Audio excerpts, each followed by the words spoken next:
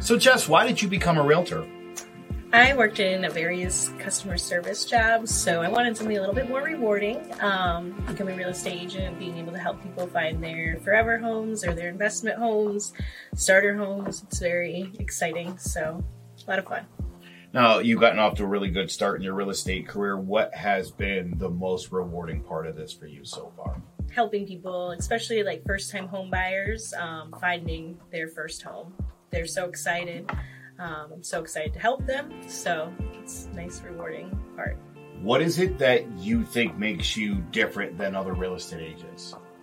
I think that my various roles in customer service has helped me. So I like to ask a lot of questions and I want to know what I'm doing. So I think that helps a lot because I'm not going to steer people the wrong way. I'm going to make sure they have knowledgeable decisions and help them find the right home.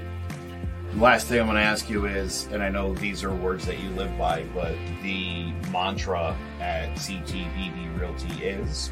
People over paychecks, do the damn thing. And that's what we do.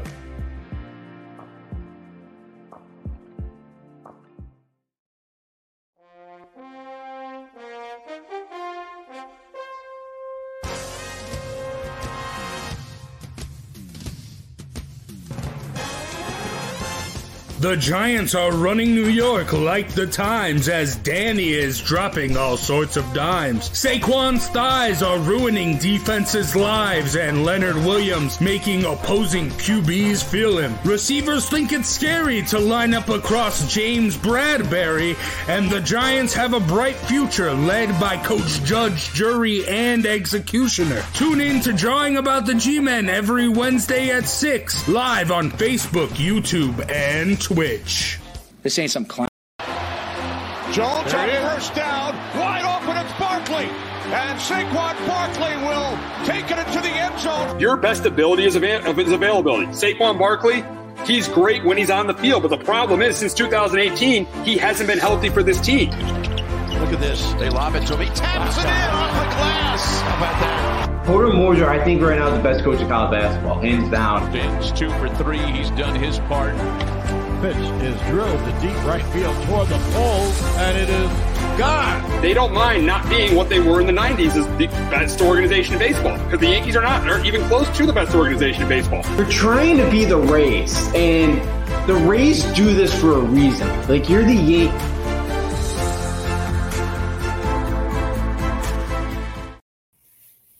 Welcome to Sports Talk with R&J. I am Steve Risser, along here with Justin D'Onofrio. And before we get into the conference championship games, we had big news yesterday as Sean Payton is stepping down as Saints head coach after 16 seasons with the team. He led them to he was the coach when they won the Super Bowl 44 in 2009. Obviously, him and Drew Brees are one of the best coach quarterbacks combos in the history of the league. A consistent winner for 16 years. Payton did a great job. I just feel like right now, he was burnt out. I think he was burnt out. He was tired of it, and he probably had to face another year of not having. Unless the Saints traded for Russell Wilson, he probably was going to have to face a year of subpar quarterback play. And I just don't think he wanted to do that anymore. I just think he wanted to take a year off. I feel like he's going to go. I don't think he's going to coach this year. I feel like he's going to go into TV. I think he goes into. I think he works for one of the television networks, and then he coaches again in 2023. I feel like he'll be back coaching, but it won't be this year. Yeah, you totally see it. I bet. Yeah, just kind of burn out. And probably the Saints. They're $75 million over the cap right now. Who knows? The Saints may have to go into a rebuild very soon. And I wonder, he probably doesn't want to be part of that. He's built that Saints, organization. They had one playoff win before he got there in 2006. He got them their first Super Bowl. So he's been a lot to that city and that franchise. So, yeah, I bet he just burned out. It was a tough year. They went 9-8. Again, they went 9-8. Jameis Winston was out. They lost him on Halloween. They still finished over in that 500. They won some games with Trevor Siemian. It's kind of been it was a tough year last year. They've lost some heartbreakers over the years. And you wonder, too, they had the hurricane this year that they had to deal with, and they kind of had all that travel. And then with the COVID stuff the last few years, I just think that all kind of just tied into him being burnt out. And, I think he does come back to coaching, at some point, and but definitely not this year. Probably next year. Oh, I agree. I agree there. And he said it wasn't because of lack of success. He said it was time, and I believe him. I think he's just burned out. I think he was just tired of it. I think he wants a change. I think he accomplished a ton in New Orleans. I mean, they won a bunch of division titles. They won that Super Bowl. I think he wants a new challenge. Yeah, absolutely. I could totally see that because with the Saints, I think probably going to have to go into more of a rebuild here coming up with the cap situation there. Yeah, he probably does want to go find another situation next year. Probably wants a LTV, something along those lines for a year. And then, I do think he'll come back. Again, he's a guy that could help your organization get over the hump for a team that, that's kind of close, but just needs that kind of extra push. With like a coach like Sean Payton, he'll be able to do that for another organization. Now, with Payton's retirement, this could affect two decisions.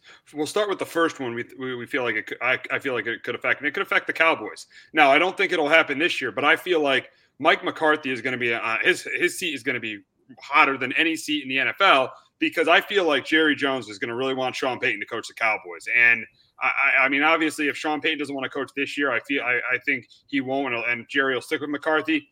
But I mean, McCarthy's expectations are probably going to be if the Cowboys don't get to the Super Bowl or if the Cowboys don't get to the conference championship game, they're going to fire Mike McCarthy because Jerry Jones feels like Sean Payton will get more out of the team than Mike McCarthy will. Now, will Sean Payton want to coach with Jerry Jones? We'll see. But I think this could definitely affect McCarthy's future with the Cowboys just because of how much I feel that Jerry Jones wants Sean Payton to be the coach of the Cowboys. Yeah, absolutely. Because they already, Jerry Jones, Sean Payton already have that relationship of Sean Payton being an assistant coach there for a few years. And it'll be interesting too, because I do think that could be a very good possibility there. Because I think McCarthy at Super Bowl bust next year. I think that's what the fans expect. Again, that who knows that the NFC East division, but they should be the favorites once again. They will be the favorites once again. They should be one of the top seeds again. So, I think for McCarthy, too, will bust. And if he doesn't get there, and especially if they have a first-round exit again, I absolutely think, because McCarthy's seat is probably on, he's not getting fired this year. He's not getting fired now. But his seat's already hot. By the time next year, if they don't get a Super Bowl, they'll definitely, I think, make a move. And it'll be interesting to your point of, would Jerry Jones or would Sean Payton want to work with Jerry Jones because Sean Payton was pretty much a GM in New Orleans. I don't know if he would want Jerry to. He would probably want to go in there and be the GM like he was in New Orleans. Would Jerry Jones give up that power for a guy like Sean Payton? Who knows? Yeah, exactly. And I think if Jerry does hire him to be that coach, he's got to give up that power to Sean Payton because that's the only way it would work. If he lets Sean Payton, if he gives up that power to Sean Payton, I think the Cowboys are in good shape. But if he doesn't, I think it'll be just like it's been for the Cowboys, dysfunction, like it is right now with McCarthy and Jerry, dysfunction. So I think that he's got to give that power to Sean Payton if he hires him. Yeah, absolutely, he does. If not, I don't think Sean Payton's going to go there. And who knows who the Cowboys would hire hypothetically? Next year if they do move on from Mike McCarthy, it'd probably be the same situation the Cowboys have faced for the last pretty much 30 years. Just 25, 30 years that they've had just so many issues getting over the hump. And it'll be the same thing once again. So, I completely agree. Jerry Jones, if you want Sean Payton, he's got to give up his powers as a GM. Who knows if he does that or not, but he's got to be able to do that to get Sean Payton. Yes, and another player this could affect is Tom Brady because as you heard Tom Brady after the game, he's unsure if he's going to play or not. He's probably going to leave it up to his wife or his family. But if you look at this NFC South, the Panthers, they're rebuilding. Here's Hector Velasquez. Jerry Jones to change his ways. I feel like that'll be hard to do no matter what the coach is. And I agree with you there, Hector. I definitely agree with you there. I agree with you that it's going to be very, very hard for Jerry to change his ways. But going back to Tom Brady, I think if he looks at this division, the Panthers, they're rebuilding. The Falcons, they're rebuilding. And if the Saints give up Sean Payton, they're rebuilding. And when Brady was with the Bucs, he was 1-4 against the Saints, 0-4 in the regular season. If Sean Payton leaves, knowing how tough the NFC West is, Rodgers might be out of the conference. There's a very good chance again. I don't care really Bucks might lose some guys, but it could lose Godwin. But there's a very good chance that if he stays, the Bucks could be the number 1 seed in the NFC. So if I'm Tom Brady, I'd probably give this one more shot. And I think this is a reason. I think Peyton not being in the division is a reason why I would give this one more shot, because you've got a very good chance to get home field advantage. Yeah, absolutely. Yeah, Sean Payton now leaving. Yeah, like that NFC, the NFC now is especially the South. Man, if Brady does retire, the winner of that's going to be like 8 and 9, that division. But yeah, I think Brady, because how long? Because Brady's been saying he wants to play to 45 for what, like the last 5-10 years. Like he's 44. He just threw for over 45,000 yards. He's still in the MVP conversation. He's still playing at a very high level. I understand, his wife, kids probably want him home more and all of that. I know just the grind to, through the year and doing the off season, workouts and all that. But yeah, he's still playing at a very high level. And yeah, with John Payton being gone now, the NFC West is still gone. Yes, Rodgers may be gone, or probably going to be gone. Yeah, it's pretty much like the Tampa got a great shot once again to get back to the Super Bowl. And I imagine too, Brady wants to finish on top. So yeah, I think he does come back for one more. I think next year's it. Yeah, Tampa Bay's probably going to lose some guys, but I still think, they should be a solid team. Especially if they get some pieces in the secondary. I think they'll be just fine. And yeah, I think Brady comes back for one more. I can't see him finishing the way he did. Knowing Brady, the way they lost Sunday, I can't see him going out on that. I can't. I can't either. I wouldn't be completely surprised because of his age, but I feel like he's gonna come back. I wouldn't be surprised, but I feel like he's gonna come back. But we got to get to the conference championship games, and we'll start with the AFC championship game. And we got the Bengals traveling to Kansas City to face the Chiefs. This is a rematch of a game in Week 17, probably outside of the game last Sunday, that Chiefs-Bills game. I think this was one of the best games of the year. This was probably the second best game in the NFL season. The Chiefs beat them. The Bengals beat them 34-31. And that really started that rise for the Bengals. This game was kind of the game that this was the game that got the Bengals, I think, to believe that they were Super Bowl contenders. The game where they beat the Chiefs in Week 17. But for this game, I feel like the home field advantage, the Chiefs. I think Burrow's going to be a little bit. He made that comment about, there's no stadiums louder than stadiums in the SEC. This is Arrowhead is loud, and he's going to realize it on Sunday. And I feel like he's going to play pretty well, but I think he's going to make that key mistake that turns the game around. I think it'll be close for 2.5 quarters, but I think Burrow's going to make that key mistake that turns the game around. And I do think Kansas City is not going to have trouble moving the ball against Cincinnati. I feel like they're going to be able to run the ball. I think Mahomes is going to throw a couple touchdown passes. I got the Chiefs going to their third Super Bowl, beating the Bengals 34-24. But Justin, can Joe Burrow keep up with Patrick Mahomes and get the Bengals to the Super Bowl? I think it's possible, but I got the Chiefs winning at home 31-27. The Chiefs don't have Tyrann Mathieu back at safety. He's still kind of concussion protocol right now. The Kansas City did a good job shutting down Diggs, but I think with the Bengals, Jamar Chase had a huge game Week 17. But even if they double him like they did with Diggs last week, they still have Higgins, Boyd, and Tyler CJ Umazah, the tight end. Yeah. Joe Mixon's had a pretty good year. He's got enough to spread around. I think we're looking at a new dynasty in the AFC. Yeah, absolutely. Them and the Bills, I think, that's not going to be the last rematch. Those two should be the top. Cincinnati's going to be right there, and Baltimore you expect. There's, AFC's got a lot of young, good quarterbacks that are going to be there. But, yeah, absolutely, Kansas City is the overwhelming kind of favorite in this kind of new dynasty right now. I think Burrow, is going to have some success because I think if he can get any protection, and that's the thing, if Joe Burrow has any time, he's going to pick Kansas City apart. That's the problem is, does he have enough time? He got sacked 4 times. I think Chris Jones had 2 of them. I expect Chris Jones to have another couple sacks in this one. But if he cannot have any time in this game, then I expect Kansas City win by at least 2 scores. I think he has time. I don't think it's not going to come as easy as it did last time in Cincinnati. I expect him to play well. I could see him making that one big mistake that cost him.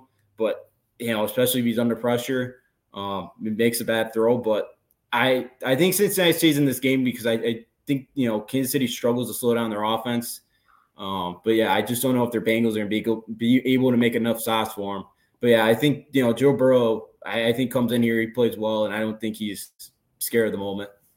And you brought up the pressure of Kansas City. I think that's going to be a big key.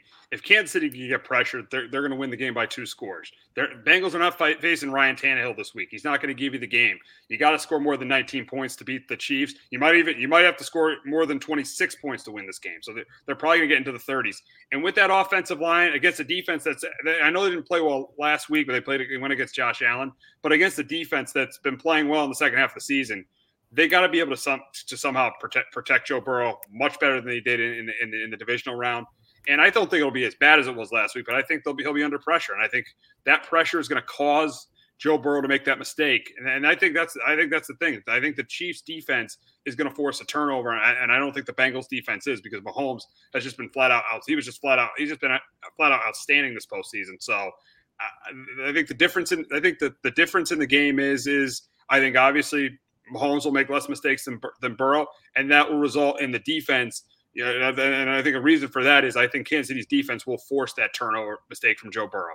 So I mean, and here's another comment. I want to put this out there. You may disagree, however. I feel Josh Allen is better than Joe Burrow right now. I don't see Joe Burrow winning a shootout against Patrick Mahomes. I completely agree. Yeah. Joe Burrow is good. I don't think he's as good as Josh Allen. I completely agree with that. I couldn't agree with Hector more there. Josh Allen, the way I've been watching football for over 20 years, since I think 98 or 97. I've watched football since like 97. I've never seen a performance where a quarterback did everything he could do, and not win the football game. Like, we make excuses for Justin Herbert, but there's times where Herbert will lose a game, he'll have a bad game and throw a couple picks. Josh Allen did everything he could do to win that game, and he didn't, because he was going up against the best quarterback in the league. That's why that was one of the best NFL games. Might be the best NFL game we've ever seen. That's why that game was so great. Yeah, I think to Hector's comment, Joe Burrow is not as good as Josh Allen. He's gonna make that mistake. Patrick Mahomes isn't, and that's why I got the Chiefs win it by a couple scores. Yeah, I could totally. Yeah, I agree with you guys on their Josh Allen comment. Yeah, Joe Burrow is an outstanding quarterback. He's gonna. If they could, if the Bengals do not upgrade their offensive line, I don't know how long Joe Burrow is gonna last in the league. It could. But like right now, Josh Allen, you're completely right. He did everything he could. He did everything in his willpower to try to win his team the game. They just, again, some of it was coaching, some of it was defense. That's supposed to be one of the top defenses in the league, and they got absolutely torched by. Again, and Mahomes in that offense is unbelievable. But yeah, that was such a great game. Matt Allen did everything he could. But yeah, like I could see the Chiefs getting pressure on him, Burrow this week. And yeah, because in Mahomes' 10 or 11 playoff games at Arrowhead, he's got 23 touchdowns and 1 interception. It just kind of shows he's not going to make that mistake. He's going to, and the Bengals secondary isn't great, so they're not going to really shut him down or slow him down at all. So, yeah, like Joe Burrow's got to stay away from that mistake. It's going to be tough, because I do think he's going to be under – probably not as much as last week, but he's going to be under pressure a lot in this game. And I do think that could really come back to hurt them. And, yeah, I could see him making another pick or two. And, yeah, it could be a two-score game, maybe a 3-score game, because Mahomes usually off a turnover makes you pay for it. And that's the problem, especially if it's a short field. There's no question the Chiefs are scoring 7 points off of it. So, yeah, he's got to protect the football. Yeah, absolutely. They're not facing Ryan Tannehill, because Tannehill handed them that game last week. And oh God, Mahomes that'll probably be his week. No, and that'll probably be his last game as a Titan. He was absolutely pathetic. He was absolutely pathetic in that game. Yeah, he was. Yeah, like the Titans. Kind of shocked they're throwing the ball there. They could have, I guess, tried to play for overtime. But yeah, Tannehill was just he's horrible. And they had guys back. Like Jones was healthy, Brown was healthy, Derrick Henry looked pretty good. Foreman had a couple good runs. It's like, yeah, like that. The team did everything they could, and yeah, Ryan Tannehill kind of lost in that game. And yeah, like Burrow wasn't great either, but he was under pressure the whole entire game. So it's I don't want to kill him, because he really couldn't do much out there. But yeah, Tannehill really cost him that game last week. That's the thing. Yeah, Bengals are not facing that this week. It's a total 180. Tannehill can be an elite quarterback. Tannehill can be an elite quarterback in the XFL. Yeah, exactly, right. Exactly. He's no better than an above-average quarterback in the NFL. That he proved that. I mean, if people said he wasn't the same guy in Miami, yeah, he was the same guy. He just had better weapons around him. He just had A.J. Brown and he had Derrick Henry. That's why he put up numbers. And in those playoff wins were pretty much because of Derrick Henry, not Ryan Tannehill. Yeah, no, absolutely. One of the Patriots, Henry killed them. They had They picked Brady off 2 or 3 times in that game. Their defense was great. Yeah, there's the defense, and Derrick Henry pretty much carried them. Pretty much like last week. Henry didn't. Obviously Henry was still, just coming off of injury, but their defense kind of kept them in that game for all the turnovers. They held them to a bunch of field goals. So yeah, Tannehill he's mediocre at best. Yeah, he's got a lot. He's got better weapons than he did in Miami. He's got a better coach than he did in Miami. But he's pretty much still the same guy. This was a team that, they got the 1 seed. It was a team supposed to, be another team that had a chance to make the Super Bowl, to go on kind of a run with the talent they had. And, yeah, Tannehill kind of cost them that run. Again, I assume he'll be back in Tennessee next year. But let's see, I don't know how much more you could put around them to try to help them out, because they're kind of already loaded offensively. Exactly. But going back to the Chiefs and the Bengals, I just feel like, the Bengals, they've had a great run, but they're just an inexperienced team playing the 2-time defending AFC champions. I just feel like, yes, they have a chance because of how good their offense is and their defense is decent, but I got to go with experience in this game. Yeah, absolutely. Yeah, I do too. Kansas City's been there. These guys know how to win it. And then even the coaching mismatch of Andy Reid, even the coordinators we had it's just a total mismatch from Zach Taylor and his staff. So yeah, absolutely. I think even the coaching side of things, it's a huge advantage for the Chiefs. And I can't see Cincinnati walking in there and seeing them win this game. Again, I think Joe Burrow is good enough to lead them to do it, but I can't see him outdoing Patrick Mahomes, because the 2 losses Mahomes has in the playoffs are both to Tom Brady. Yeah. I mean, that's the thing. Tom Brady. Yeah, it's Tom Brady, and Joe Burrow's good, but he's not Tom Brady. And Zach Taylor, yes, he's in the conference championship game, but you don't need to be great to get to a conference championship game. You can get to a conference championship game and not be that good of a coach. Doug Marrone with the Jaguars, you could somehow get to a conference championship game and not be that good of a coach. So Zach Taylor didn't do a great job, making sure Joe Burrow was protected. He's got to do a better job of that this week if they want any chance to beat the Chiefs. Yeah, absolutely, he does. He's got to protect his franchise quarterback. They do have to do a much better job. They were horrible last week. He's been sacked like 51 times this year. That's a lot, for year 2. He got hit a lot last year before the injury. So yeah, Zach Taylor's got to do a much better job. Again, he saved his job this year for the run that they've been on here, but yeah, he's still not the greatest coach in the world. Not a big fan. I think they do need another coach to get them to that Super Bowl. Again, maybe, this team, the talent, with Joe Burrow is there. But yeah, Zach Taylor versus Andy Reid's a total mismatch. And I expect Reid to absolutely outcoach him. Make the adjustments if Burrow goes on a run here. If Burrow has a couple of good drives, I expect, Kansas City make the adjustments to slow them down. And yeah, I don't see Zach Taylor kind of answering those. Yeah, I agree. But we got to get to the NFC Championship game between the 49ers and the Rams. The 49ers have had the Rams number since 2019. They have beaten them 6 straight times, and a big reason for that is the Rams aren't great stopping the run, and the 49ers, their bread and butter is running the football.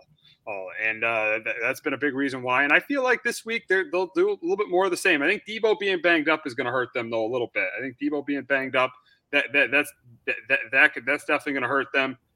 But I do think they're going to be able to compete in this game. I think they get pressure on Stafford, force a turnover from Stafford, but I do think the Rams defense forces a turnover from Garoppolo. I think this is a close, competitive game that's going to come right down to the end, but I think it's going to come down to the end with the ball in Jimmy Garoppolo's hands, and he either doesn't convert or turns the ball over. And I got the Rams going to their second Super Bowl in 4 years, beating the 49ers 24-17. But Justin, can the Niners run game and defense get them to their second Super Bowl in 3 years? I think they can. I think they do. I think the Niners knock them off for a third straight time, or I guess for a third time this year. In Week 18, I know that the Niners got down early in that game, but they dominated the box score. I think they had over 460 yards. The Rams only had 265.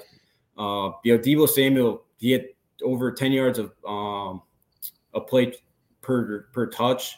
I know he's banged up, but I could see him having a big day if he's healthy. I think the way they move their wide receivers around of Ayuk, Samuel, and Kittle, John Johnson even had a big game week 18. Again, kind of moving them around, and Ramsey's not on the same guy the whole time. So and I think with their creative run game with Elijah Mitchell, who's got a really good rookie year, I think they do enough on the ground. And the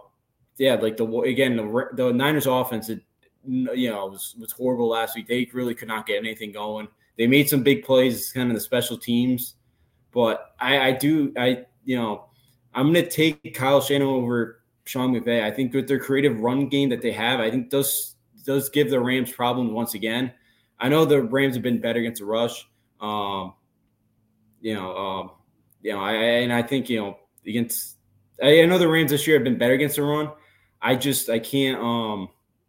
I think it's a coaching matchup between Shanahan and McVay. I didn't really like how McVay called that second half till the final drive. And I think, Garoppolo probably does make that mistake or two, but I think their defense, special teams makes up for it. I think the Niners run well enough, use play action, get Samuel. Brandon Ayuk had over 100 yards in the last outing in week 18. And I think the Niners find a way to go on the road and win this game. All right, we got a comment that the Niners will demolish the Rams. It's going to be a Red Sea again at Levi's South.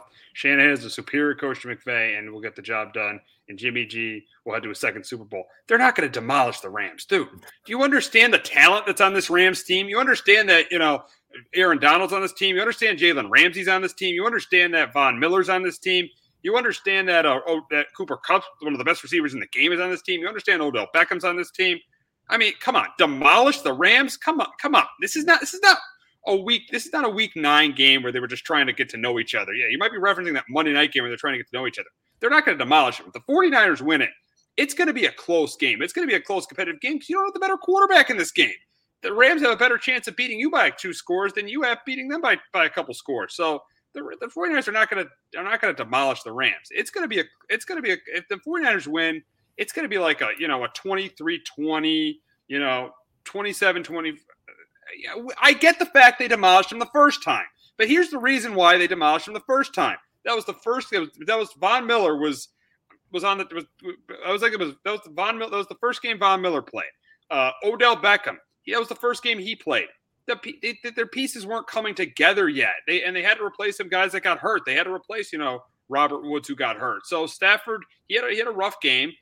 And let's be honest, that's another game, and that was a game the 49ers had to win. They were 3-5. If they didn't win that game, they probably were out of it. So it was a must-win for the 49ers, and the Rams, were trying to get.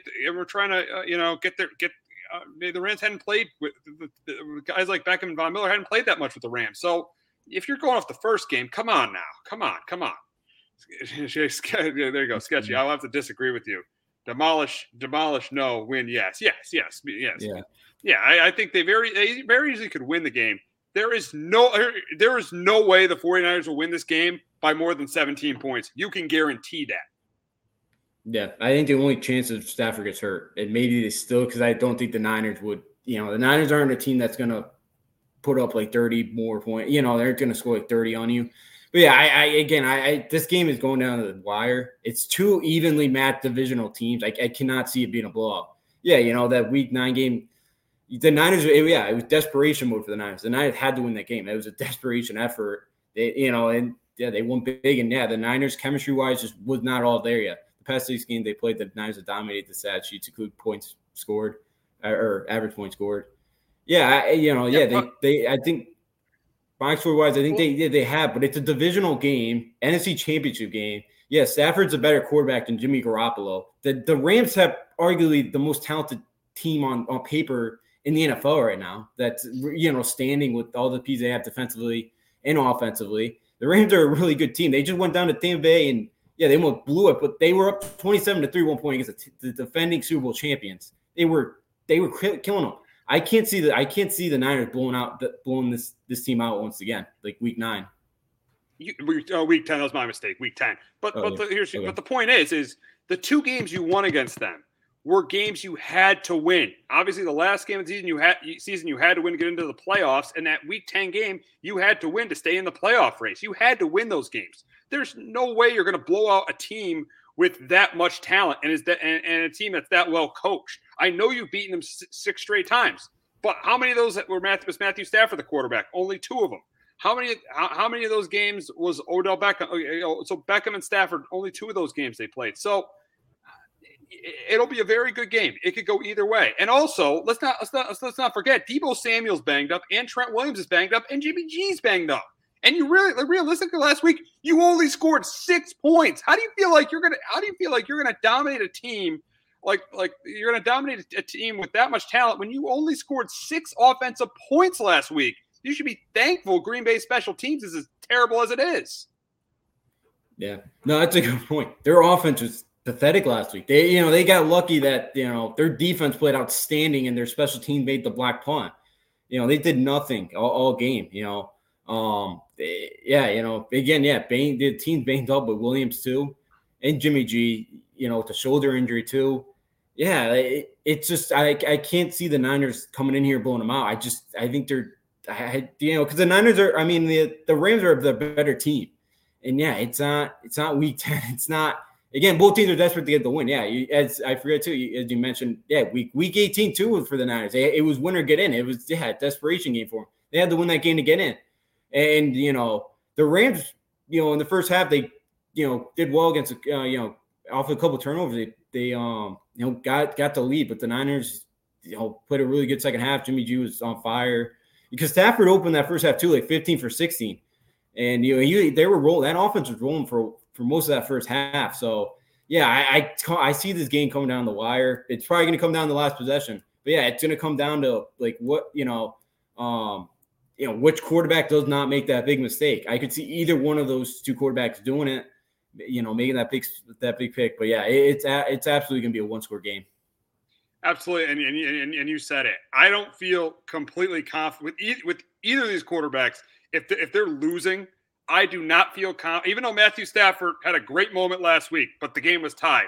If both these quarterbacks are losing late in the game, I don't feel confident that with the 2 defenses, I don't feel confident that one of those 2, either of these quarterbacks are going to drive their team down the field and win the game. And you got another comment.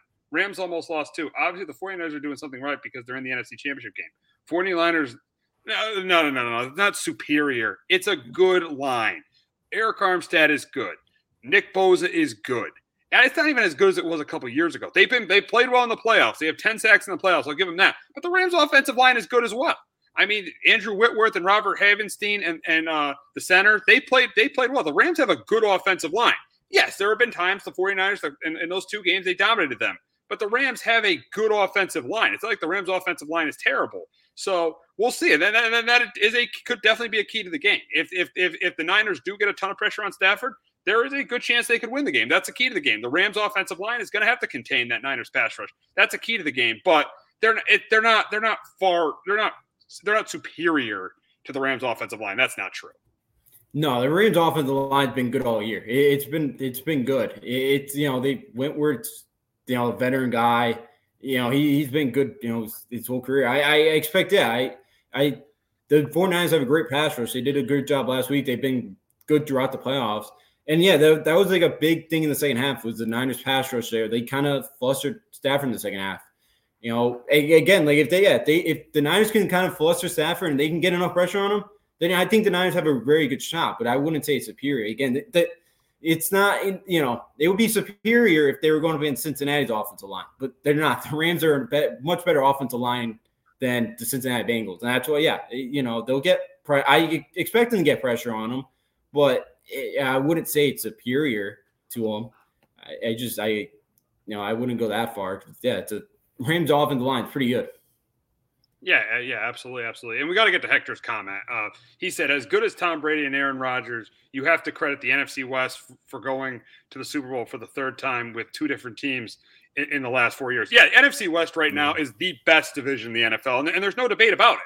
there's no debate. I mean, the 49ers and Rams are playing for who's going to go to the Super Bowl. The Cardinals, you can say what you want about Cliff Kingsbury. They're a good team. The Cardinals are a good team. They've improved every year. I mean, you can say what you want about Cliff, but they've improved every year. And I think it's Kyler Murray's a bigger reason for that, and their roster is a bigger reason for that than Cliff Kingsbury. And even Seattle, if Russell Wilson was healthy, don't forget Seattle beat the 49ers twice. Don't forget that. Seattle beat the 49ers twice. Seattle probably, if Russell Wilson was healthy, would have probably gotten the playoffs. So they probably would have gotten 4 teams in the playoffs if Russell Wilson was healthy. So, I mean, yeah, Hector, great point on the NFC West there. They clearly proved in this postseason that that is clearly the best division in football.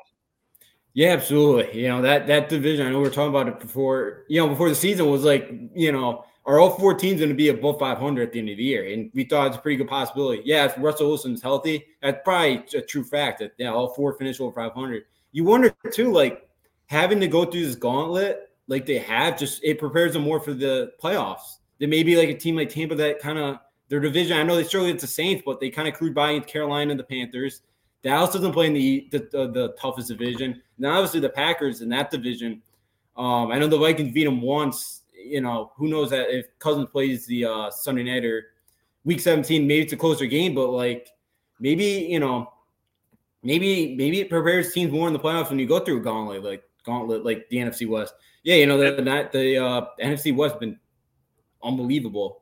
The last couple of years with getting those teams out. Yeah, like Rodgers had not been able to do it. And with Brady still in that division, the NFC West still has owned the NFC West here for the last couple of years. And that is a great point you made. That was a great point you made. The NFC West teams are battle tested because they play each other twice. They play each other twice. So, if you look at a team like the Cowboys, they played the Giants twice. I mean, that's like this year. That was 2 automatic wins. And you look at like the Packers, they played the Bears twice, the Lions twice. I mean, that's a great point that a reason why these 2 teams are here is because they were battle tested during the regular season. That's a great point. I'm going to go back to when the Giants won the Super Bowl in 2007. The NFC East was outstanding that year. They got 3 teams in the playoffs. The Cowboys were 13-3. The Giants were 10-6. Washington was probably the best Washington has been in 20 years. That era, like from like 05 to from 05 to 08 was the best Washington was in like the last 2 decades. And then you had the Eagles with Andy Reid. So that division was so tough. So when that team and then when they got in the playoffs, they beat the Buccaneers. And they were clearly they were clearly the better team in that game. They beat Dallas, and they beat Green Bay. So yeah, playing in a tough division could definitely help you come playoff time. And it's definitely helped these 2 teams.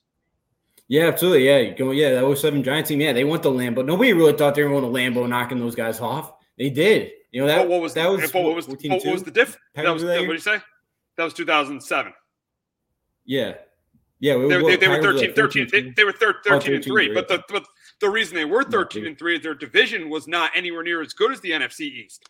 And it was the same thing this year with the 49ers. The 49ers played in a much tougher division, and I feel like that played to their advantage.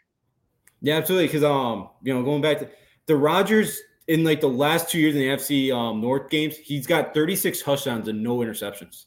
I think that kind of just shows you. Yeah, now he doesn't face much defense in that division. Now he faces a good Niners team.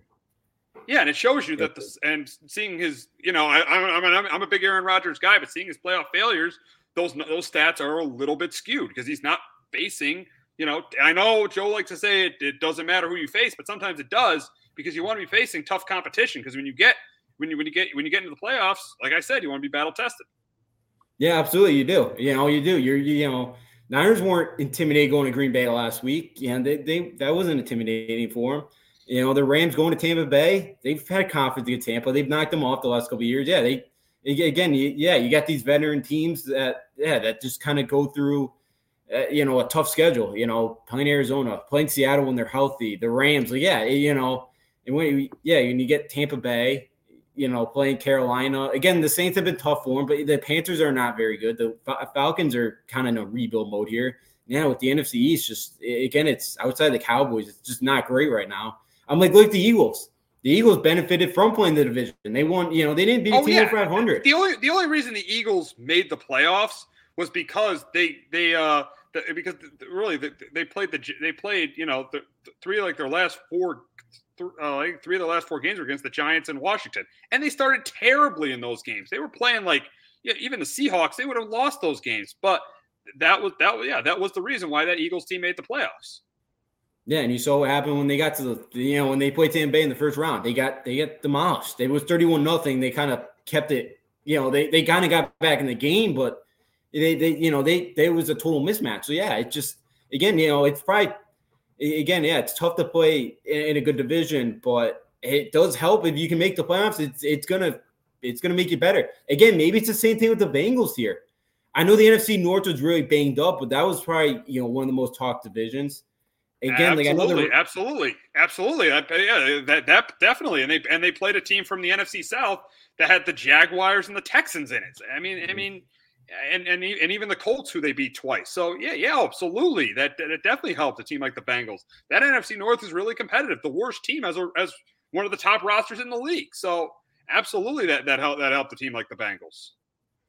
Yeah. So yeah, I think it kind of just goes to show that. Again, the battle test. Again, for the Patriots, it never was really a problem with how bad the division was over the years. But the difference there is they had an outstanding coach and an incredible quarterback. If you have those, it doesn't matter who you're playing, you're going to win. Yeah, they had a couple of hiccups, but when you have that combo, you're good. But the Bengals, it just shows that it's good to play in that tough division. It battle tests you for points like this. It kind of proves that, again, you're not really afraid to go up against anybody. You kind of can beat any. Again, all those, the Niners, Rams must, and they kind of go up there thinking they can go beat everybody. Being in that division, there's no fear in those teams in that division of playing one another and playing outside of it. Oh, absolutely not. But to wrap up, I think this is going to be a fun NFC Championship game. I'm really excited to watch it. I think you got two division rivals going at it. I'm just going to take the Rams because I think especially with the injuries. I think the injuries make a difference with Trent. When we don't know if Trent Williams is going to play, we don't know if Deebo Samuel will probably play. We don't know if Trent Williams is going to play, and I think the Rams got the better quarterback. That's why I'm going with the Rams. Close, 24-17, close. Yeah, I'm going to get the Niners 24-20. Yeah, the injuries concern me, but I think the Niners offensively make a big play. I think special teams makes another big play this week. I think the running game does enough in this game. I think the balanced attack that the Niners are going to throw out the Rams is enough for them to succeed. I think Deebo Samuel could have a big game, the passing and the rushing game, or receiving game and rushing game. And I think the Niners find a way to do enough because Kyle Shanahan has had Sean McVay's number, and I think he does once again. I think he makes some good adjustments. He scripts some good drives out there, and I take the Niners to go on the road and beat the Rams once again. Yeah, it should be a great game. It should be a great NFC Championship game between these two teams. But we got to transition over to my team. And on Friday, they made a new hire at general manager. They hired Joe Schoen as their new GM. And first off, I really like the hire. I like the fact that this team finally went outside the organization.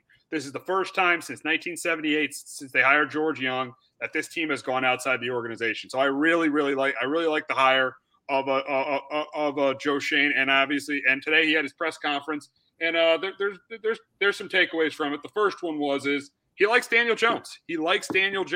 So and he said I'm gonna try to build an offense that's gonna be that's gonna set him up to succeed. That's gonna match his skill set. So I really like how he likes Daniel Jones. Second thing he said, he wants the head coach to be a leader. And I like that. I like that he wants the head coach to be a leader. And it needs to be. He needs to be a leader of men. And if you look at the last three Giants head coaches, McAdoo, he was an offensive coordinator. By year 2, he lost the locker room. Pat Shurmur, probably out of the last three Giants coaches, he was probably the best leader of men, but his in-game decision making was absolutely terrible. And that was a big reason why he was not a good head coach. And then Joe Judge, we saw enough of Joe Judge. We saw enough of him making a fool out of himself in press conferences, running quarterback sneaks. The team became a joke with Joe Judge. So I feel like he wants a leader of men as the head coach of this team. And I think he's going to make that. I think he's going to make the right decision. I think he's going to make the right decision as the head coach. I feel like obviously the favorite is Brian Daboll. I don't mind Brian Daboll. Yeah, absolutely. Brian Daboll. I mean, if you look at Daboll, I mean, he coached in New England. I mean, he's coached a lot of places: New England, the Jets, Cleveland, Miami. He was at Alabama one year. So I think he's ready for this opportunity. They gave Leslie Frazier a second interview. They also interviewed the defensive coordinator with the Bengals. I'm trying to think who else they interviewed. Dan Quinn, they obviously interviewed him, the defensive coordinator of the Cowboys. I think they have an interview lined up today with Brian Flores, and they have an interview with Patrick Graham. Because I don't, even though he's a long shot to get the job, they're not going to bring back. They're probably hopefully they don't bring back somebody from the previous coaching staff to be the head coach. But yeah, I mean, I think so. My first two choices are Daboll and Daboll and Flores. Those are definitely my first two choices. But I have a feeling they're going to go Daboll. Yeah, I think Daboll would be a great fit for, because I think the thing about Daboll is too, he's been a defensive coach too and offensive, and you don't really see that out of coordinators. Usually they stick to one side of the ball, and I think that's a huge advantage for a head coach to kind of have the experience on both sides of the football as a coach. So I think that Daboll will be an excellent hire. I do like the hire of Joe Schoen as the GM. It's crazy to think that the Giants have stayed in house since 1978. It just, it's crazy to see, but I think it's smart, and I think it really shows that Marin kind of knew that they needed to change some things up. Yeah, he's got a, he's kind of been around with kind of helping really build that Bills team, helping develop, Josh Allen and that Bills team finally kind of after like 20 years of just kind of struggling since the 90s, kind of finally got over the hump and started to, be a contender once again in the AFC. Did a really good job helping out, building that organization, building that team back up. So I think it's a good hire. It sounds like he wanted the Giants job too, which, you love to hear, as a Giant fan that, he really liked it. Daniel Jones bringing him back too, I think it's a good move. You give him another shot because I think if you rebuild that offensive line and you find a scheme that works for Daniel Jones, I think he'd be a pretty good quarterback. If you can cut down the turnovers, he could stay on the field, which is obviously the most important thing. I think he could do it. I think, Daniel Jones could be a good quarterback in this league. Yeah, he may not be the top 5, maybe not even top 10, but like if he can get to an Eli type level, I think you take that any day of the week. Great point. Eli type level. That was good enough to win a couple championships. If you can get to that level, exactly. If you can get to that second level, like Eli wasn't elite. He was not great. He was very good. If you could be on that, Eli Manning, Ben Roethlisberger, Matt Ryan, Tony Romo, if you could be on that level, and Ryan and Romo didn't win Super Bowls, but there were other things that contributed to that. If you can get on that level, you have a quarterback that you got a chance. You have a chance if you can get to that Eli Manning level. You got a chance.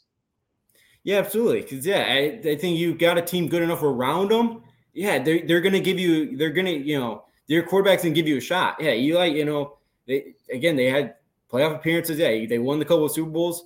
Again, yeah, Eli was never a guy that was year in, year out instead of that MVP level, but he was good enough, to kind of get you the playoffs, win you a couple games, win you a couple Super Bowls. Yeah, he's just good enough. He stayed on the field. He was always healthy. He was just, he's not top of the level guy, but he was good enough. He did enough for this organization. You just put a good enough team around, like with the Daniel Jones, I think, you can just get that level out of him. I think he'd take it. And I think Daniel Jones would be successful in this league. He definitely has a shot to. A couple other takeaways I had going back to the head coach. He said it doesn't have to have head coach. The head coach doesn't have to. He said the head coach has got to be the best coach for the New York Giants. It doesn't have to have previous experience. So I could see how they're pointing in that direction of Brian Daboll. I could see that. I definitely could see how they're pointing that and they're pointing in that direction. Another thing I like too was he's admitted this team has serious cap issues and. He's got to fix them. He says the salary cap issues are a real concern. So I'm confident that this guy can't fix them. The one thing that did concern me, though, with what he said today, though, was he said that the head coaching decision is going to be a collaborative effort. I do not want this head coaching decision to be a collaborative effort. I want it to be Joe Schoen's decision and Joe Schoen's decision only. I want him being the only person being the only person to have input on who the head coach is, because we've seen us fail in the last 3 head coaches when the Mara and the Mara family have had input. I don't want the Mara family having input. I want Joe Schoen to have input on who the next head coach is. Yeah. I think I think Mary's got to let him do what Schoen wants to do. Again, now Dable's got the experience with the Belichick and Saban tree, so Mayer may like that anyways. He may be a fan of that. That he's got the he's got the Bill tree in him. So, but yeah, I think it's got to be his decision here. If and I thought it was more of if he brought Schoen in here, he was going to kind of let the GM do what he wanted to instead of kind of having some control like Mayer has, kind of being the organization. Yeah, I think you got to let him pick his guy. And I think he should be the only one that kind of makes the call of Brian Daboll. Again, I assume if he's going to persuade him as much as he can. If Daboll is that guy at the end, I think I think he'll persuade the Maras and Tisches enough to want to hire him. But yeah, I think it's got to be a Joe Schoen decision here to hire whoever he wants. But yeah, it sounds like it's probably Daboll. Yeah, absolutely. So we'll see what happens with the Giants head coach, with who becomes the Giants head coach. We probably will. I'm pretty sure we will know by next week who the Giants head coach is. And we'll definitely talk about that. But to wrap up our NFL talk, we're going to talk about the Bears, and they have hired their new GM, and that is Ryan Poles to be their GM. I like the hire. Comes from Kansas City, of course. I like how these teams are picking from that. Pulling from Buffalo and Kansas City. They saw that game, and those teams they're pulling from those two franchises because they know that's the way this game is going, and that's the future of the league. So Ryan Poles came from Kansas City, so I like the hire. I mean, the head coach is going to be key. Who he hires as head coach is going to be key. I think it's going to. I've been reading this down to 3 guys. Jim Caldwell, who's the favorite, and I like Jim Caldwell. I think he got raw deals in both stops. He got fired in Indianapolis when he was 2-14. And he was 2-14, and Peyton Manning was hurt that entire year. So I think that he got a raw deal there, and I thought he got a really raw deal in Detroit. He got fired, and the team went 9-7. And look at the Detroit Lions since Jim Caldwell was fired. Matt Patricia was a complete disaster, and then this year, yeah, they were rebuilding, but they still went 3-13. So the Lions have been terrible since Jim Caldwell has left. Another guy is Matt Eberflus. He's another guy. And then third is Dan Quinn. I think the top 2 choices there should be Dan Quinn or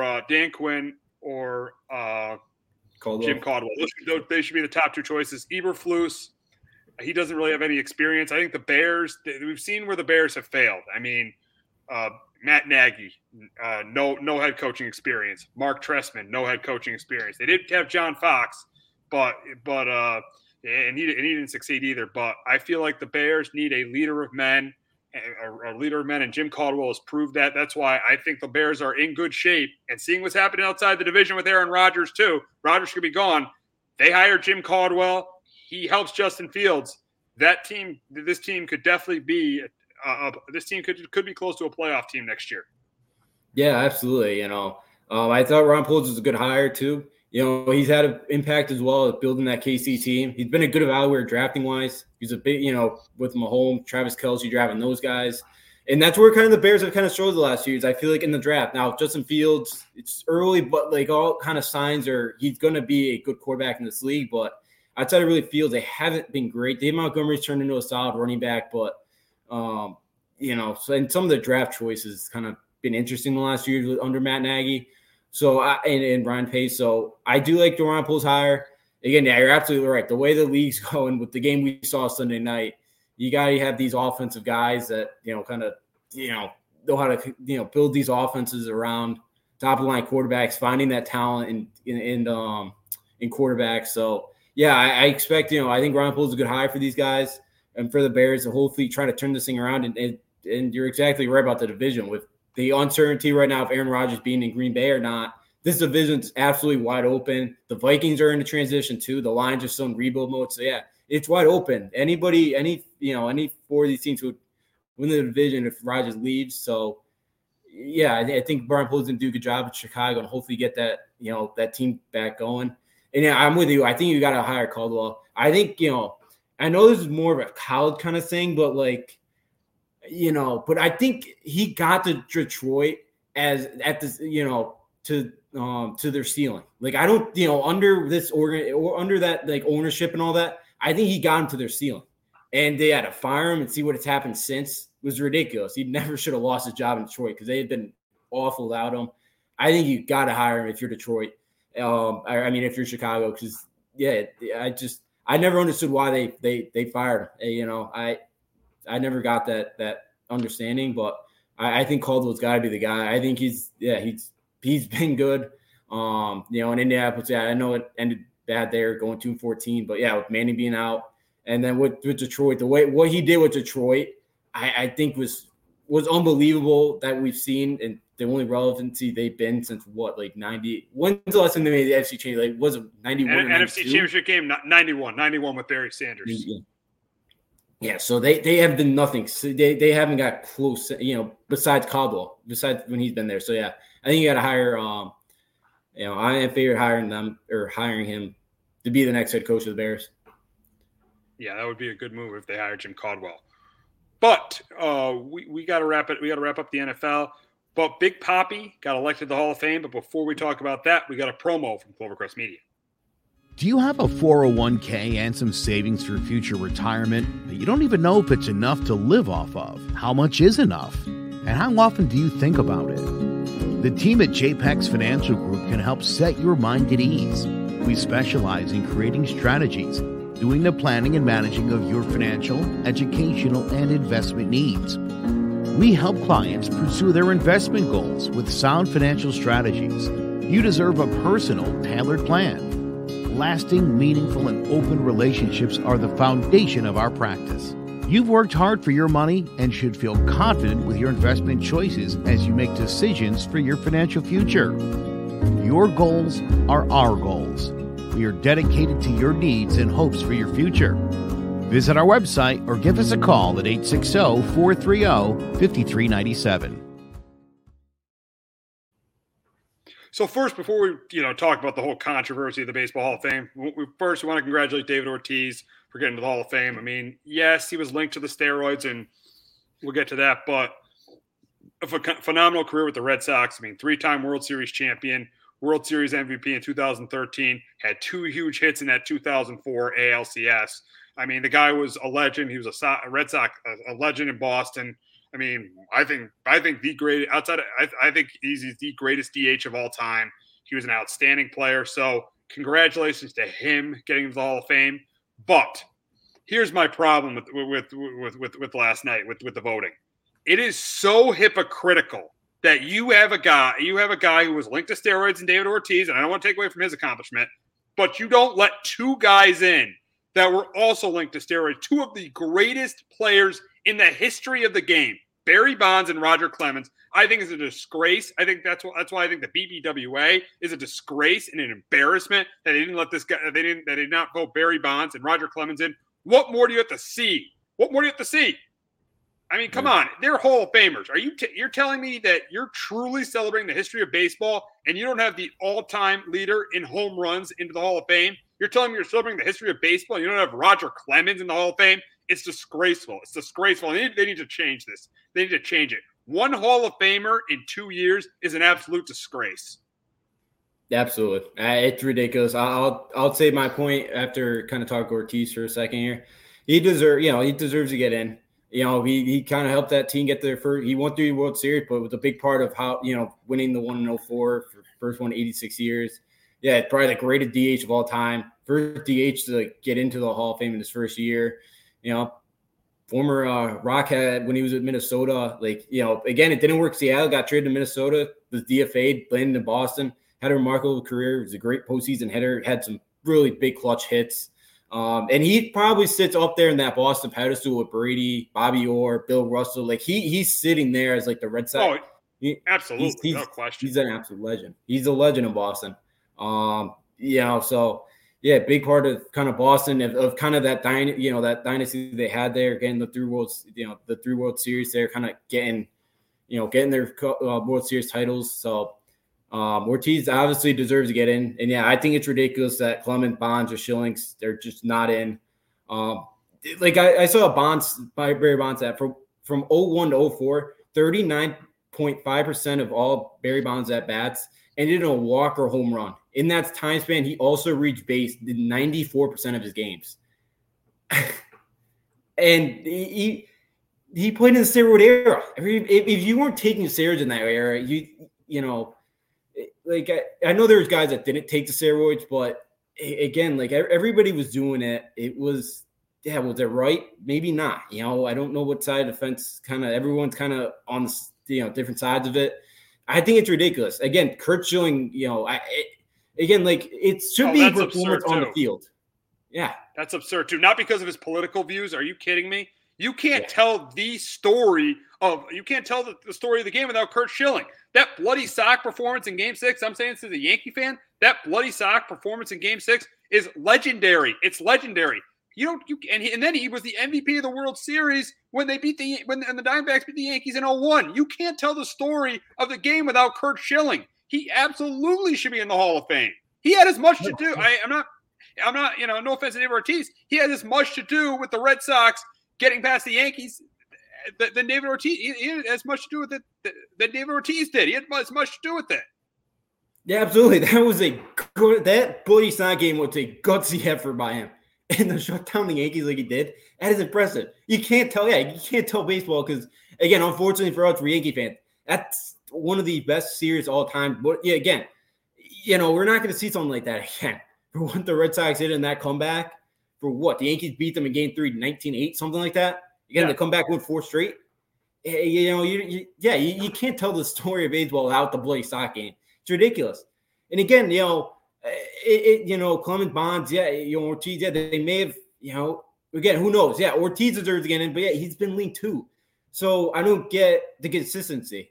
And I know Ortiz has been a more friendlier guy maybe than a Bonds or Clemens and Schillings, but that shouldn't matter. It should be performance based on the field. Who cares about Schilling's political? Who cares? Exactly. It should not wreck him. Exactly. And it shows you how it shows you how hypocritical baseball is too. They turned their head. They didn't enforce the rule. It was not illegal when Bonds and Clemens were doing steroids. It wasn't illegal. So that's the problem. So my thing is if it wasn't illegal and you tested positive, I think you're fine to get into the Hall of Fame. The guys that might not be able to get in are the guys like A-Rod and Manny because they tested positive when it was against the rules, when they should have been doing it. I put them in a different, like Tim Kirkshin said on SportsCenter last night. You put them in a different category. Bonds and Clemens are just because they were good guys to the media. I mean, come on now. This is so hypocritical. Ortiz is linked to steroids. And that's the problem. If nobody got in, I wouldn't have as big of a problem because at least you're being consistent. Now you're being inconsistent. You let certain guys who you like, you're going to put in, and then guys you don't like, you're not going to put in. It's a process that nobody respects. It's terrible. It's absolutely. And the problem is no offense to Big Papi, Barry Bonds and Roger Clemens were much better. Were better players than David Ortiz, and they're not in the Hall of Fame. If the Hall of Fame is truly celebrating the history of baseball, you would have Roger Clemens and Barry Bonds in the Hall of Fame. It's just an absolute disgrace. It's an embarrassment, and it's a disgrace. And they're going to continue with the steroid now that you have, you have all these steroid, you have some of these steroid guys in the 75% of the vote. You're going to have Summers and Cooperstown where you have nobody in the Hall of Fame, and the BBWA has no one to blame but themselves. Yeah, absolutely. It's a total joke. It really is. And I saw the story. It was like a month ago.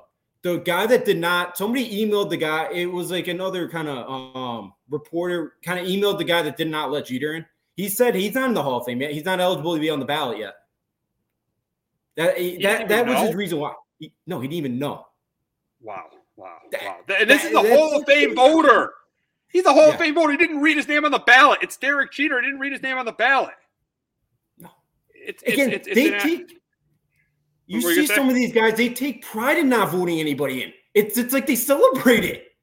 It's ridiculous. Why do you do it? They should not be allowed to vote. They should not be allowed to vote. And I'm going to tell you right now, I know the ballots are. I think they're private. I don't think you know who voted for who, or who voted or who didn't. But if you didn't vote for Roger Clemens, Curt Schilling, or you didn't vote for Roger Clemens, Curt Schilling, or Barry Bonds, or even David Ortiz, you should not have a vote. You should not have a vote. You should absolutely not have a vote. If you didn't vote for those 4 guys, you should not have a vote in the Hall of Fame. Yeah, absolutely. Yeah, absolutely. Because I thought, with or without steroids, I thought all 4 of those guys, they're good, excluding Schilling. So all 3 of those guys, Clemens, Bonds, and Ortiz, with steroids or not, I thought they're still good enough. They're still amazing baseball players that still would have get in the Hall of Fame. They took steroids or not. They just would have. They should not have a vote. Again, it's like a game to them. It's usually private, but most of them do come out and kind of say who they voted for, or like somebody or it gets like leaked or something. Usually you kind of find out who voted for who. But yeah, it's ridiculous. It's like they take pride in not voting anybody. This is your sport. This is the sport you're supposed to love, and you make a game out of it. Yeah, it's embarrassing, and this sport is so unprogressive. It is unbelievable. I wouldn't be surprised if we don't have a season. I wouldn't like it, but I wouldn't be surprised if we don't have a season, because this sport is completely unprogressive. They are unprogressive. They are stuck in their ways. That's why they are not getting the younger generation into this game. The game's not as diverse as it should be, and they're not getting younger viewers. And the problem is, it's things like this: 75% of the vote to get into the Hall of Fame. Oh, if you took, we turn our back on something, but you did steroids, so you're not allowed in the Hall of Fame. But we turned our back on it. We allowed you to do it because it was helping our ratings in the late 90s and in the early 2000s. It's absolutely ridiculous. It makes me so upset. I mean, the way baseball does things makes me upset. But this whole process is an absolute joke. Yeah, that's actually a great point. I mean, they turned their back. They did turn their back on them. Yeah, hey, thanks for making our game great. We're going to allow you to do it. Now, when this is something that all these guys probably wanted from, the day they kind of knew they were major league players, that they want to sit one day in the Hall of Fame. And I'm not going to reward you for it. You kind of cheated, even though it helped us a lot. You know how much entertainment value Barry Bonds gave to the game of baseball, and now they're not even going to reward him by letting him have his day in the Hall of Fame? Do you know how much money how much popularity? I mean, 2000 back in the early 2000s, you could not miss a Barry Bonds at bat, and baseball knew it, and baseball knew it. But but now they want to enforce it because we don't want those guys again. But David Ortiz ends up getting in, and Hector says, I respect you disagree with some of your points, but it's too long for me to discuss. But I do agree that there's inconsistency in the MLB, and they need to get something right. Yes, they need to get this right. Yeah. Enough with this 75% of the vote. Get rid of that, and just hopefully the Veterans Committee does the right thing and gets Barry Bonds, Curt Schilling, and Roger Clemens into the Hall of Fame, because now they're off the ballot. Now they got to get them into the Hall of Fame. Yeah, no, you hope they do. And they do deserve to, and they should. Now, this is my last point to make, and this is more of kind of going back of changing the game of baseball and the Manfred. I don't know if you saw it, but Ken Rosenthal got kicked off of MLB Network and all that because he was was a critic of like Rob Manfred. He wrote a story about it, and Rob Manfred kind of kicked him off of MLB Network for it. Like that is the issue. Rob Manfred cannot take any criticism. That's why the game of baseball is not changing anytime soon. It goes up to the top. Yeah. One of the best reporters, they kick off the MLB Network. It makes no sense. Yeah, it just shows that from top to bottom, baseball right now is a total mess. And again, every time you talk about baseball now in the news, it's bad. We never have good news about baseball. It's always bad. That's the issue. Why it just continues to trend downward, and it continued last night. Oh, absolutely. It's always bad. You hear bad stories. How about the weekend this week in the NFL? That was great. Those games were outstanding. The NBA, yes, the ratings aren't as good as the NFL. But still, I mean, you don't hear all this. But they're progressive. At least the NBA has a great commissioner now, Adam Silver, and there's something called, and they're progressive, unlike baseball, who is just so stuck in their ways. They're so stuck in their ways with everything. And it's just absurd. Yeah. It's just it's absolutely ridiculous. Yeah, it is. It's every sport, even the NHL made the get more offense. They put the trapezoid rule in, back in like 2003 to make the game more make it more of an offensive game, or make it. I think it was for make it more offense. The NBA with the 3-point shot and the offensive game, and the NFL obviously with the offense. Yeah. It's like every sport has tried to fix it and make it more entertaining, and baseball just continues to just deny it all and just they're just stuck in their own ways. They're just, and again, it's going to continue to trend downwards with the stuff they do. Yeah, the NFL this weekend, again, it was great, and baseball just continues. The meetings, and just it seems like they made some progress, but again, who can you trust? Just don't know. Yeah, it's just bad news. It's horrible. And this is coming from somebody who has seen a home team play in 27. Who's seen a home 27 out of the 30 teams play a home game in their stadium. I've been to a ton of baseball stadiums. I love going to baseball stadiums. I love baseball, and but I don't love it as much as I did as a kid because of these stupid, this unprogressive, but them being so unprogressive and being so set in their own ways. The fact that the pitcher still hits is almost one of the most ridiculous things. And the pitcher shouldn't even be hitting. Even that, they can't even get that right. They don't have two leagues doing one thing. It's one league. Stop with this American League and National League. It's just everything. They're just so unprogressive. Yeah. It's just that. I just say they are. It just 2 separate rules. It makes no sense. Again, I'll be honest with you. I used to love watching baseball. Again, the summers when I was in school, again, I love to listen, watch Dodger games. I used to have MLB extra innings. I used to love staying up, watching Dodger games, listening to Vince Scully. Again, now during the summer, the Yankees aren't on, I'll watch the CFL. I'm at that point where it's like, if nothing else is on, I'll go watch the CFL. It's tough to get into for me too. It really is. Sport just, it's not the same. And I know I kind of the end of like the Bonds and all that, but I got into it, but now, it's tough. Besides the Yankees, it's somewhat tough to get into. And the problem is you're dragging casual fans like Jace. You're taking them completely – with these rules, with everything been going on, you're taking casual fans like Jace completely away from the game. Yeah, you do. I have friends that they just watch playoff baseball. They could care less, and they're not big fans. They'll watch like the World Series. It's about it. They don't really care anymore. It's bad. It really is. It's this – again, this once proud sport has just turned into an absolute joke, and they got a lot of changing to do. It doesn't seem like it's happening anytime soon, unfortunately. Absolutely. Yeah, it doesn't. It doesn't. It's sad, and it isn't. It isn't.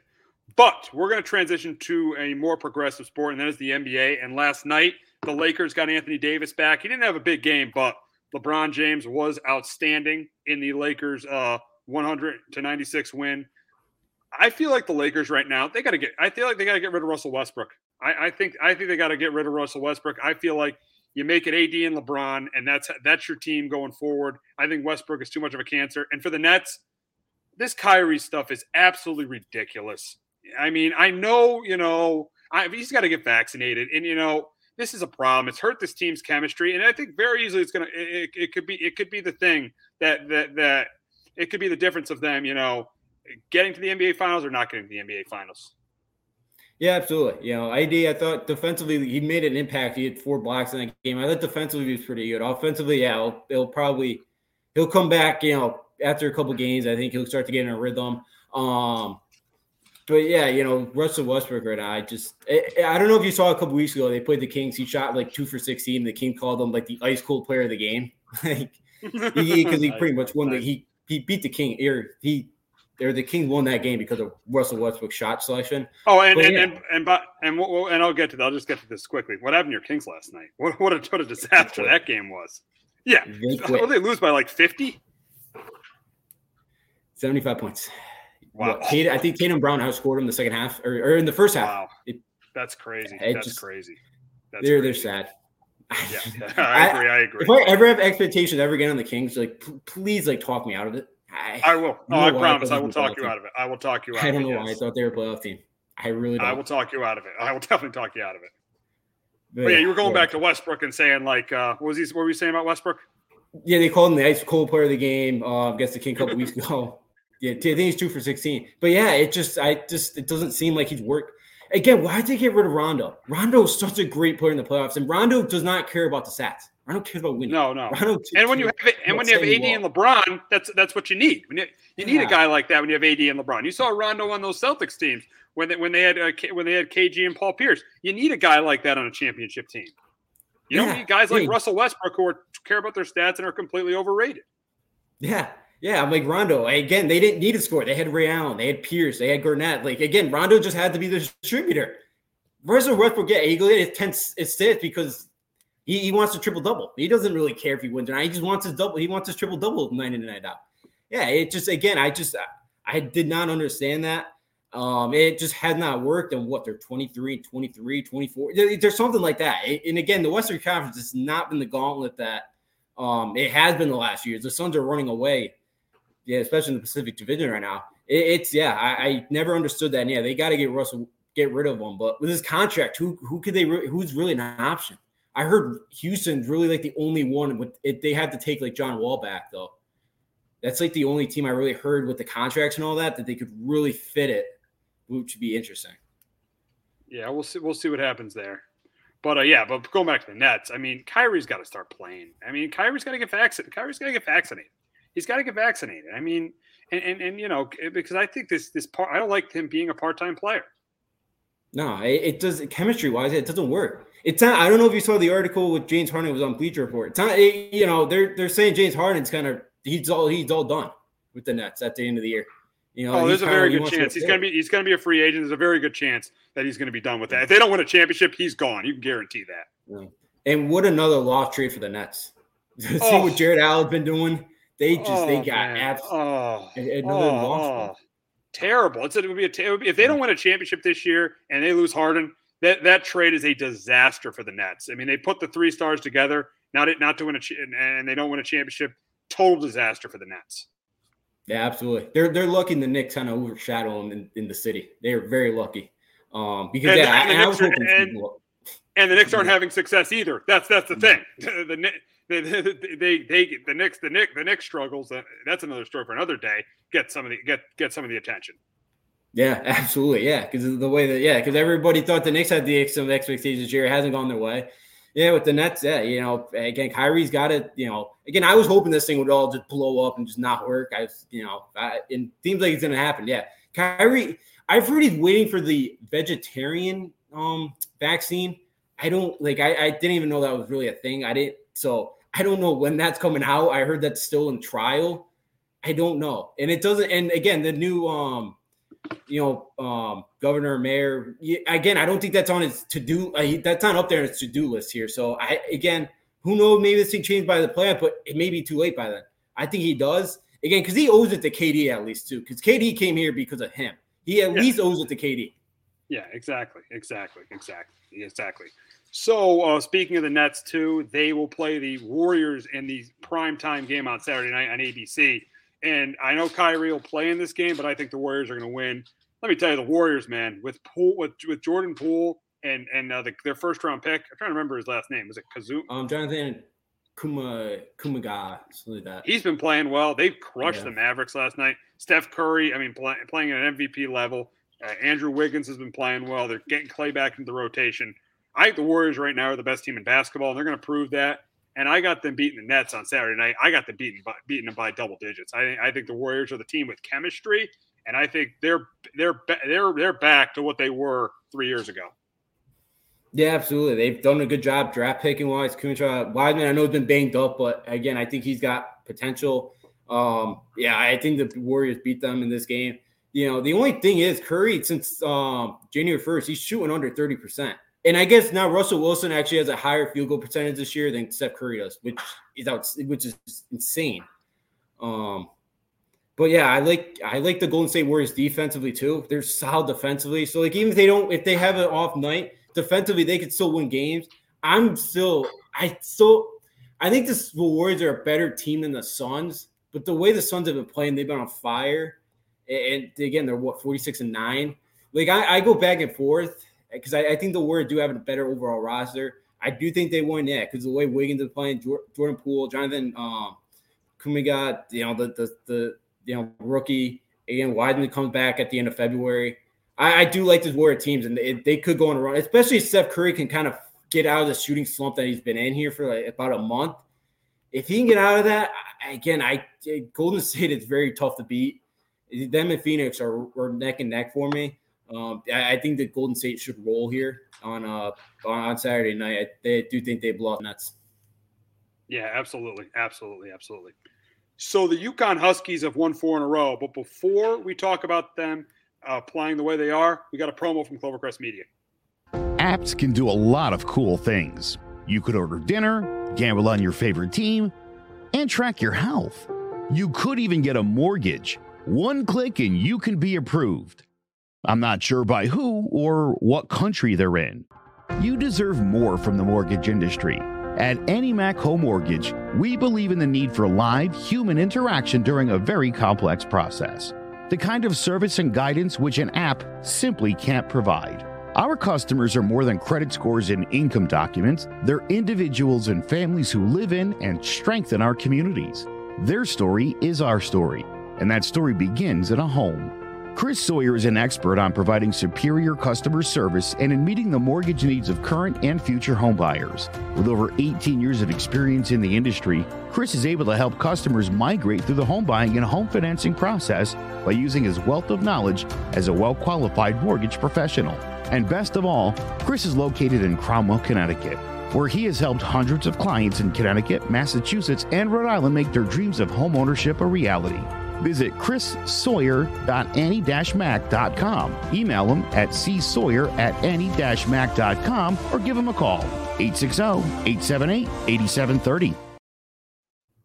So the UConn men won last night, 96-73 over Georgetown, and it was Andrew. It was that dunk by Jackson that set the tone, and they rolled in this game.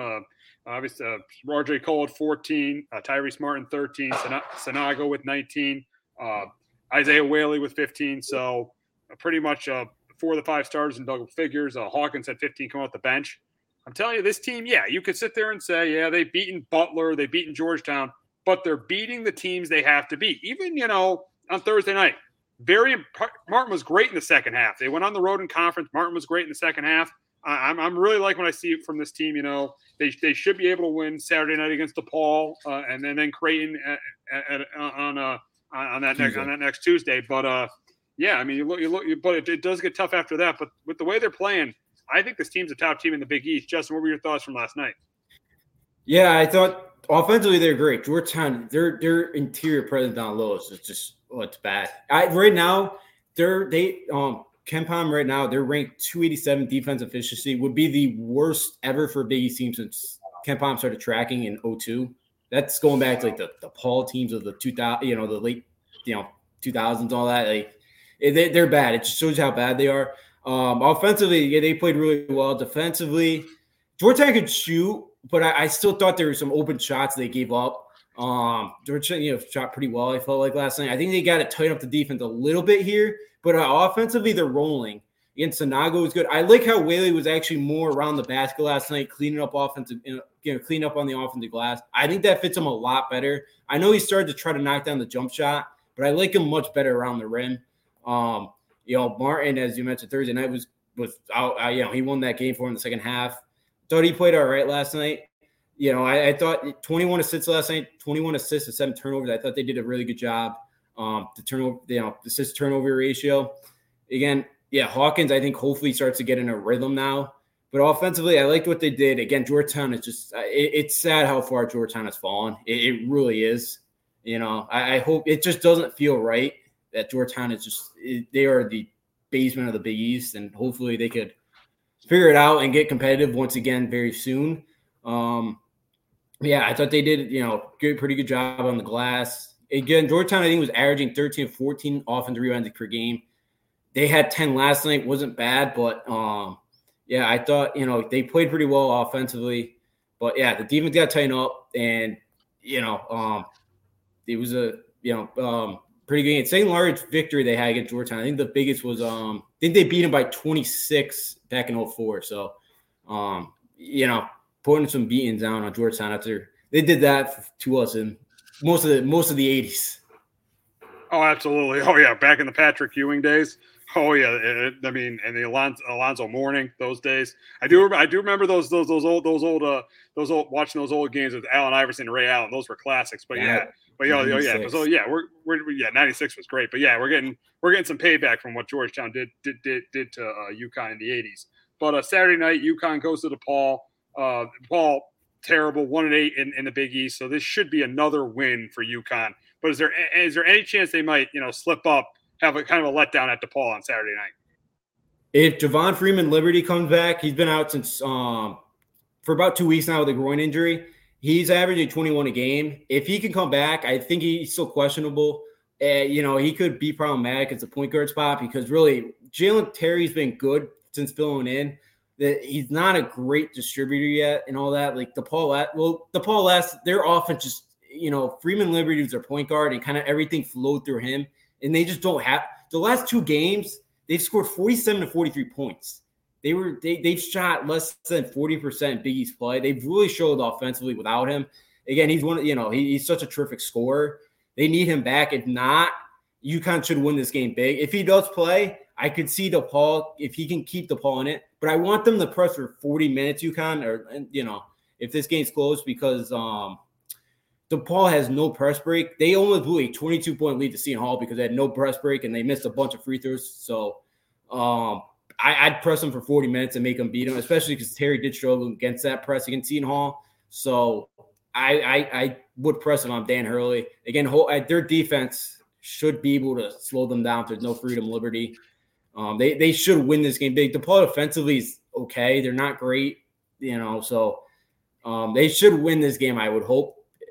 By 15, 20 points. If all goes well, they should blow them out before Creighton comes. And Creighton's been playing pretty good basketball. So, they should come back. Hopefully another comfortable game for them Saturday night. They should have no problems against the DePaul team.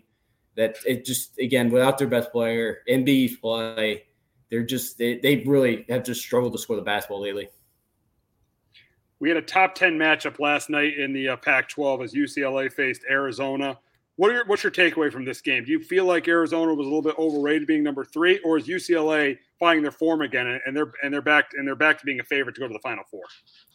I thought for Arizona first, I wouldn't take too much stock away from last night because I think one of their rookies only played about 10 minutes because he's been battling an ankle injury, and then one of the top players right now, Benedict Marthon, who he's been averaging around 18 a game. He was 5 for 22 last night. He was 0 for 10 from 3. He just had a really off night. And, Arizona had 20 offensive rebounds. Again, if they didn't, they probably lost the game by 25. But Arizona just did not knock down shots. It's a team that I think is still pretty good. I wouldn't sell stock yet on them. But like that, the 2 losses they had against UCLA UCLA and Tennessee, they turned the ball over, which they did last night. They just didn't shoot well. So I still think this is a pretty good team. Tommy Lloyd's done a terrific job with this team. But I think UCLA really bothered them with their defense. So, UCLA tipped a lot of passes. They got on the passes because Arizona, tempo-wise, it's them or Gonzaga are like 1 and 2 in tempo-wise. So they kind of got some opportunities, but with UCLA's length, in their guard play, they were kind of in passing lanes. They kind of, were just made it tough defensively on them. UCLA, I think they are starting to find a groove. They were COVID shut down for about a month. Cody Riley's finally healthy now with their guard play. And I don't even think Johnny Juzek played well that last night, but they had more guys that stepped up around them than Mathurin did in Arizona. So I think that was a big key. I think, UCLA kind of found the groove last night, while Arizona, they just could not really find anybody to kind of step up for Mathurin. And I think that was the big key in that one. Arizona got it down to like 8-9 points a couple times, and UCLA kind of went on another 5-6-0 spurt to get it back up to 15. So I think Arizona's still a pretty good team. They'll meet again next Thursday, I believe. So in Arizona, I expect that's going to be a much closer game. So, we'll see next week because I think Arizona's going to be more healthier than they were last night. All righty. We'll wrap the show talking about the SEC Big 12 Challenge. Kentucky heads to Lawrence, Kansas on Saturday. I think it's going to be a really good game, but I think Ojabi is going to be too much for the Cats, and I think Kansas wins it close. Yeah, I got the Jayhawks as well. Going, Allen Fieldhouse. Obviously a tough place to play. Don't know if Ty Washington's going to be back yet. So Sherby Wheeler may be the only point guard that they have in this game, which could become problematic. Kansas is probably going to press a little bit. But both teams tempo-wise, I expect this thing to go up and down the floor. They're going to need Kellen Grady for Kentucky, the Davis transfer, to continue to knock down shots for them to win. Again, Kentucky probably, if Wheeler and Washington don't get hurt last week at Auburn, they probably win that game because they lost both their point guards and they kind of really struggled offensively, to do anything, to really run the offense. So again, I wouldn't be shocked they win this game, but as you mentioned, Ochai Agbaji, the way he's been shooting basketball, he's really continued to improve his 3-point shot. I think he's up to like 47-48% this year. Again, as we mentioned the other night, going back and forth, he's right there. Agbaji's right there. I forgot Johnny Davis too. Johnny Davis, I forgot his name. Again, I think Smith put that last night. So and Banchero too. Paolo's up there. Banchero. Yeah, probably Caro is also right there. But yeah, I think Kansas wins this game. I think, Oscar Tshiebwe in the glass, I think he had 21 points, 22 rebounds last night. McCormick's got to keep him off the glass. Even Mitch Lightfoot, which I think is going to struggle against him rebounding wise. But I think Kansas finds a way to win this game. I think they got a little bit more around them. Again, Christian Brown's not shooting the ball well. They need him to. He's 1 for 6 the other night from 3. He can knock down a couple, get hot. I think Kansas, they should win this game at home. Yeah, it should be a really good one between Kansas and Kentucky. But that's going to wrap it up this week on Sports Talk with R&J. For our producer, Jace Garcia, who did a great job. For Justin D'Onofrio, I'm Steve Risser. We'll be back next week giving our early preview of the Super Bowl, talking UConn basketball, and any NBA news that comes our way. Have a great weekend, everyone. Jones on first down, wide open, it's Barkley. And Saquon Barkley will take it into the end zone. Your best ability is availability. Saquon Barkley, he's great when he's on the field, but the problem is since 2018, he hasn't been healthy for this team. Look at this. They lob it to him. He taps it in off the glass. How about that? Porter Moser, I think right now is the best coach of college basketball, hands down. Fins 2 for 3. He's done his part. Pitch is drilled to deep right field toward the pole, and it is gone. They don't mind not being what they were in the 90s as the best organization in baseball, because the Yankees are not. They're even close to the best organization in baseball. You're trying to be the Rays, and the Rays do this for a reason. Like, you're the Yankees. Hello, my name is Joe Aguirre. I'm the president of Clovercrest Media Group, and here at CMG we have a wide variety of podcasts, including sports shows like Keys to the City, The Roll Call, Throwing Jabs, All Four Downs, and Jawing About the G-Men, and great true crime shows like Sticky Week, Crimes and Consequences, Ivy League Murders, and Bird, the unsolved murder of David Eichmann. You can find all these podcasts and so much more by visiting clovercrestmedia.com.